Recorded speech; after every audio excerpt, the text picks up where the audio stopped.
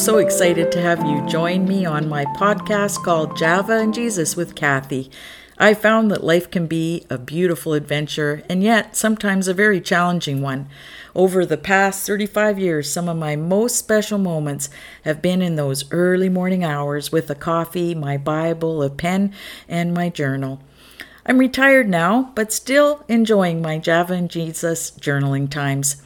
Recently, I felt prompted by God to take a look back and share my writings, some sunny and funny, as well as entries that were in dark seasons when I was not laughing but crying.